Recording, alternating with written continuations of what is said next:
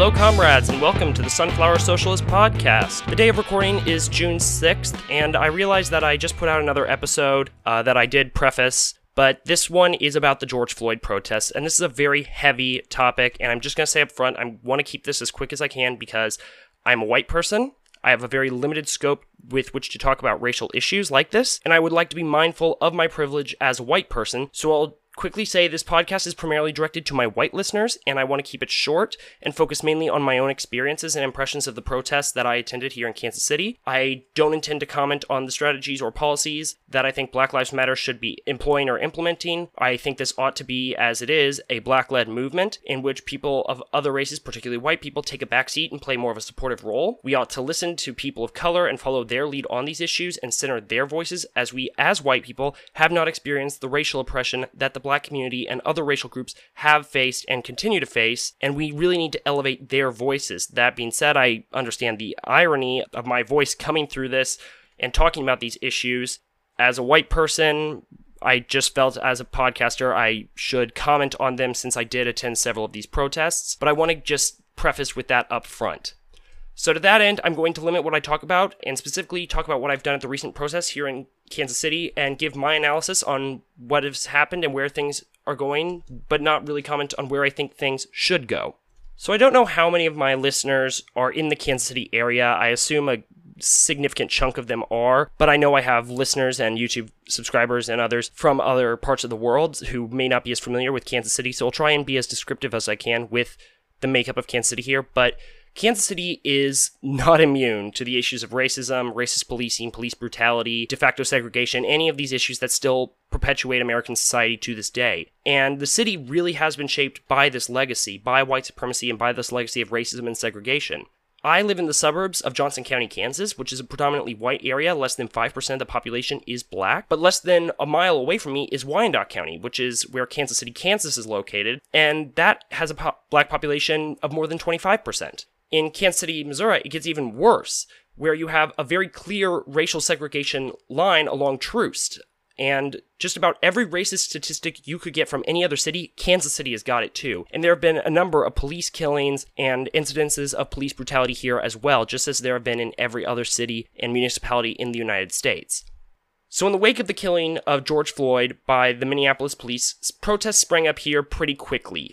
A lot of them taking place in Mill Creek Park on the plaza, and this has been an area where a lot of protests have taken place over the years from all different sorts, all different kinds of protests, but these ones in particular have attracted very large crowds and have been some of the biggest crowds I've seen at protests in my life. And these were pretty spontaneously organized, and people have been protesting in this park almost nonstop for the last week at time of recording.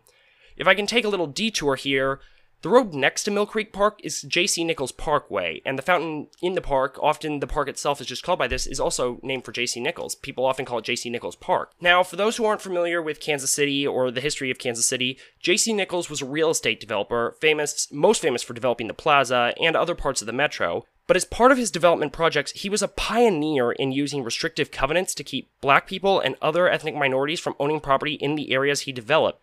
And this policy that he was so advanced in using actually later was adopted by the federal government and used in federal housing policy until the Supreme Court made them unenforceable in the Shelley v. Kramer decision in 1948, and then they were banned outright by the Fair Housing Act in 1968. But despite this, the Plaza area is still one of the wealthiest and whitest neighborhoods in the KC Metro. So these protests have been happening next to a fountain and a street, which are effectively monuments to white supremacy in Kansas City. So if any KCMO city council members, or even if Mayor Quentin Lucas is listening to this podcast, which may not be likely, but regardless, if you are, change the names! Now, getting back to the protests, these really started on Friday, May 29th, and they've continued for the last week or so, and they have drawn really large and enormous crowds and have been going non-stop. The police response, especially in the early days, was hostile from the get-go, threatening to pepper spray nonviolent protesters for the egregious crime of standing in the street, a street which I might add was closed down on Friday when they first threatened it. And later in that evening, as some protesters marched down to the Westport area, pepper spray was used on them and a couple of arrests were made. So this was already off to a bad start here in Kansas City, and it just got worse on the second day. And this is the first protest that I actually went to. I missed the Friday protest, but on that Saturday, I came out to the protests early afternoon, and when I arrived, the police were just beginning the process of blocking off the streets and closing down the plaza, as they said they would do. And these cops came heavily armed and ready for a fight. They had giant pepper spray canisters, tear gas, and grenade launchers to fire them with. These cops were incredibly trigger happy and looking for a fight. They threatened to tear gas us pretty much from the get-go, and although they soon backed down after the first threat, which was before 4 o'clock, I might even add, when the protest was officially set to begin, they would continue to do this throughout the day. There was a picture of the Kansas City police that some people said, oh, they're kneeling in solidarity with the protest. No, they were kneeling to put their gas masks on, and they were doing this as kind of a threat to us throughout the day. It wasn't about an hour after I had gotten there, that they began to attack us. They began going after us very aggressively. The first arrest happened right in front of me. A man who had stepped off the curb into the street was trying to back onto the sidewalk as the police were approaching him, and he bumped into a car. The police then proceeded to violently throw this man to the ground and arrest him. And then a few feet away from where I was and where this was taking place, the police responded by releasing some pepper spray on the protesters. And while I wasn't in the direct line of fire, I was hit with some of the pepper spray. It still remains probably one of the most painful things I've ever experienced in my life. And this sort of thing continued throughout the rest of the day. The police would hit us with pepper spray after someone had stepped into the street or something like that, so they could arrest that person, usually very violently, for a misdemeanor, and they clearly had no intention of allowing us to protest freely. How did people react to this violence after the third or fourth incident of pepper spray being released? People started throwing water bottles at them. I personally did not engage in this. I tried to stay a bit further in the back because I wanted to social distance as best I could. But contrary to what the police claimed, these were not frozen water bottles. These were just water bottles that people had brought for protesters to drink so no one died of dehydration. And the police were attacking us. So how did people respond? They responded, as any human would. They were responding in kind with what they had. And that being water bottles. I did see one person throw a stick, but that was about it. And can you blame them? They've been out there for hours trying to use their constitutionally protected right to freedom of speech, and the police have only responded with pepper spray and arrests. This continued throughout the day, and about an hour after I left this protest, the police fired tear gas into the crowd, and at that point things really just lit up like we've seen in nearly every other city. The police have reacted to the protests in this way. A cop car was set on fire, things were broken. But let's be perfectly clear about two things. One, property destruction is not more important than people's lives. And two, the police are 100% absolutely responsible for the chaos that ensued. The chaos, the disorder, the destruction, etc. The police bear full responsibility for that. The KCPD were the aggressors. I had gone home by then, in part because I knew the police were only going to react more and more violently and that they would cause a riot, and my prediction was 100% confirmed. After that, a curfew was declared, and that stayed in place for the next couple days. The next day, there were more protests on the plaza, of course, but there was also a protest in Kansas City, Kansas, and I attended this one. It was a much calmer affair. It had been organized by a community organization and a number of civic and religious leaders in Wyandotte County, but there were only about 5 cops at this protest, and I didn't see them do anything except sit back and drink LaCroix. I'm not even joking there. This action, I should also note, had a very local focus on the actions of the police in Kansas City, Kansas, including rapes by police, police harassment, and even a suspected serial killer within the police force, which the police have refused to investigate. The protest ended around 6 o'clock, I think, and afterwards I actually made an attempt to get down to the plaza to join the larger protest there. Also like to add, before I go any further on this, that at that protest in KCK, I decided to do some Irish American solidarity, just symbols. I wore my Bobby Sands shirt and had a Starry Plow flag in tow just to show, that I, as an Irish American, stand with this community because there is not much of a difference between the struggle against police brutality here and the struggle against British imperialism in Ireland, from the way I see it. After the protests in Kansas City, Kansas, I tried to drive down to join up with comrades in the plaza, but I was stopped by the police before I could even reach 39th Street. They had the city on near complete lockdown. I saw several squad cars pass me by with cops in full riot gear heading to the plaza, and things only escalated throughout that night. I will say I did encounter a march by some protesters as I was turning around, and so I started honking my horn in support, and I was throwing my hand out the window, yelling all power to the people, and Black Lives Matter, and all that, and this really annoyed the people behind me. But guess what happened that night after I had gotten home? More tear gas. There were also reports of rubber bullets being used, but I have not confirmed this, and more chaos thanks to the boys in blue. That's what was happening in these early days, and this continued for several more days at the protests on the plaza. On Monday and on Tuesday, the police were saying, oh, the protests are clearly the aggressors, and shared out these ridiculous photos of the things that have been thrown at the police, which included a can of beans, an umbrella, numerous water bottles, one firecracker. I'm not an expert on fireworks. I don't know what it was. It was some sort of firework, and a shoe. That's what people were throwing at the cops. Meanwhile, the police were lobbing back tear gas and pepper spray and possibly even rubber bullets. I cannot take the KCPD seriously, and it was just utterly ridiculous, the stuff they were claiming. This continued for a couple days, and then it was around Wednesday or Thursday, I don't know exactly, that the police agreed to back off and de-escalate, possibly at the recommendation of the mayor, although I should note that the mayor doesn't actually have that much control over the KCPD because it is run by the state. We don't have local control of the police department in KCMO. They began to de-escalate and pull back, and guess what happened? The protests have been peaceful ever since. There's been no more... Again, I hate even having to bring this up, but property destruction, the stuff the cops are so afraid of, there was no more of that. They were backing off. The riots didn't happen, and this just proves my point that I've been making, that the police were 100% unequivocally responsible for the chaos and the riots and all of that. These were police riots of the purest sort.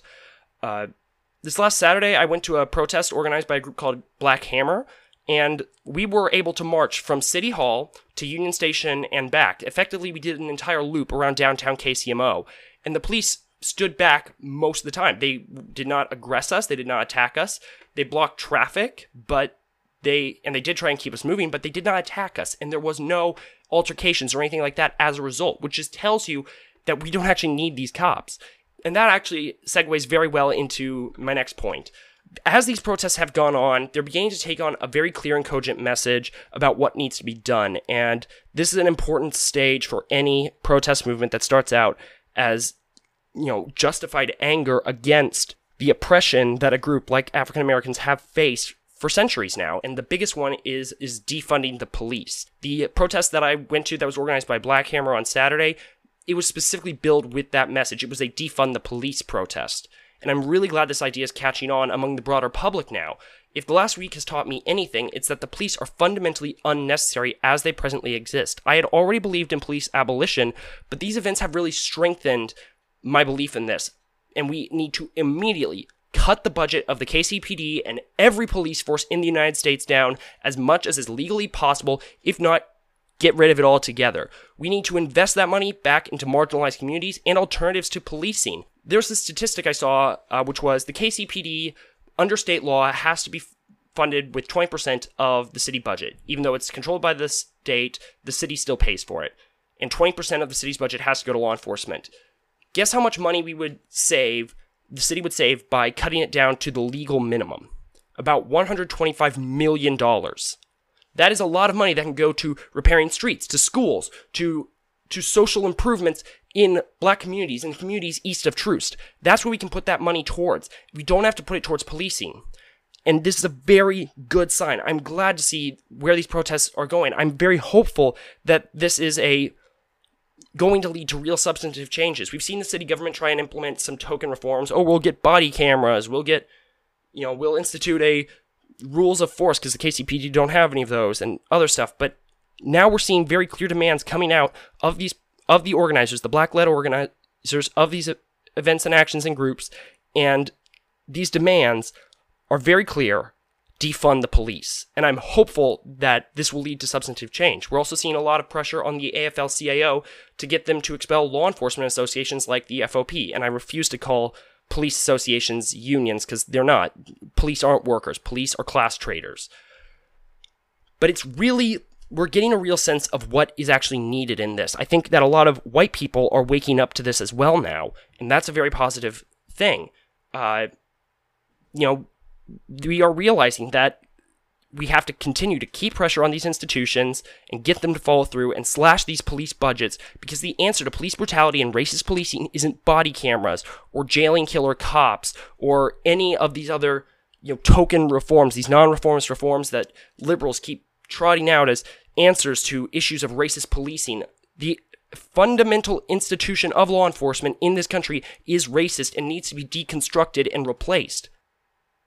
this movement, the Black Lives Matter movement, these groups like Black Hammer and Movement for Black Lives and One Struggle KC, these movements are really at the forefront of change right now. This is one of the biggest issues where we are seeing public opinion change in real time. We are seeing people's minds shift overnight.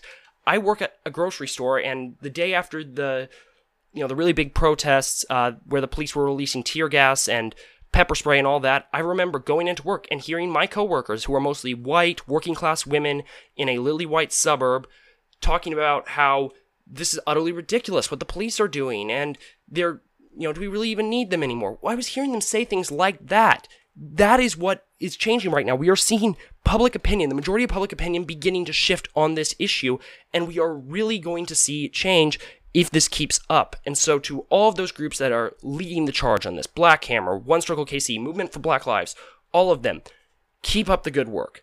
Solidarity forever. You guys are amazing. I will continue to support you in whatever ways I can, while working to remain aware of my position within these Black-led spaces, within this movement, that I, as a white person, am not the face of this movement, that I cannot be the face of this movement, that it must be a Black-led movement, and that Black voices must be elevated. And if any of you would like to come on this podcast to talk about it so I can help elevate your voice and get this message out further, let me know, because I would like to do whatever I can to help support this movement. I also would just quickly like to give a massive shout out to the international solidarity protests that have been going on and are also seeking to address racism in their own countries. Within the Irish Republican Caucus, the group within the DSA that I helped start, we have gotten messages of solidarity from a ton of different organizations in Ireland that have also been helping to raise money for bail funds and all these other efforts in the United States, doing what they can to support it. And we have seen protests in Ireland, in the UK, and France, and all over in support of the protests here in the United States, calling for justice for George Floyd, defunding the police in the US, and also seeking to address racism in their own countries. And it's been absolutely amazing to see this. International solidarity is more important than I think people really realize, and we need to continue building, and we need to develop these links, because this struggle is not the only struggle that we're going to need to work together on in the future. That's all I can really say on this issue. So, thanks so much. I'm not going to plug any of my socials in this podcast, because this is such a big topic, and I don't feel I should be doing any self-promotion in this. So instead, I would like to encourage you to check out all the bail funds in Kansas City. I will post some links in the description below. One Struggle KC, Real Justice Network, these groups all have their own bail funds going, and if you can, please support them, because we need to get these protesters who are arrested by the police unjustly out of jail. So please support them if you can. Thank you so much, and as always, solidarity.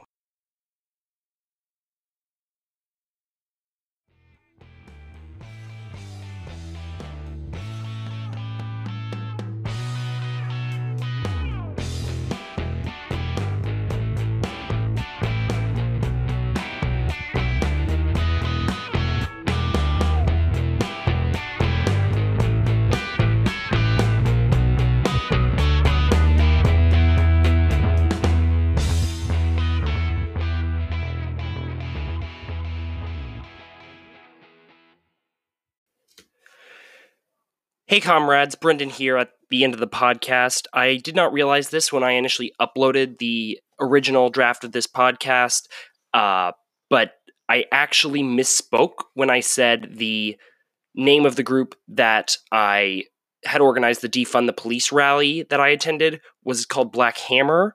This was me confusing the names of two organizations. The name of the group was actually Black Rainbow. Black Hammer is a completely different organization with some rather troubling aspects, I might add. And so I want to apologize to Black Rainbow for confusing them with another group that they have nothing to do with, no connection with whatsoever, and in all likelihood, probably reject.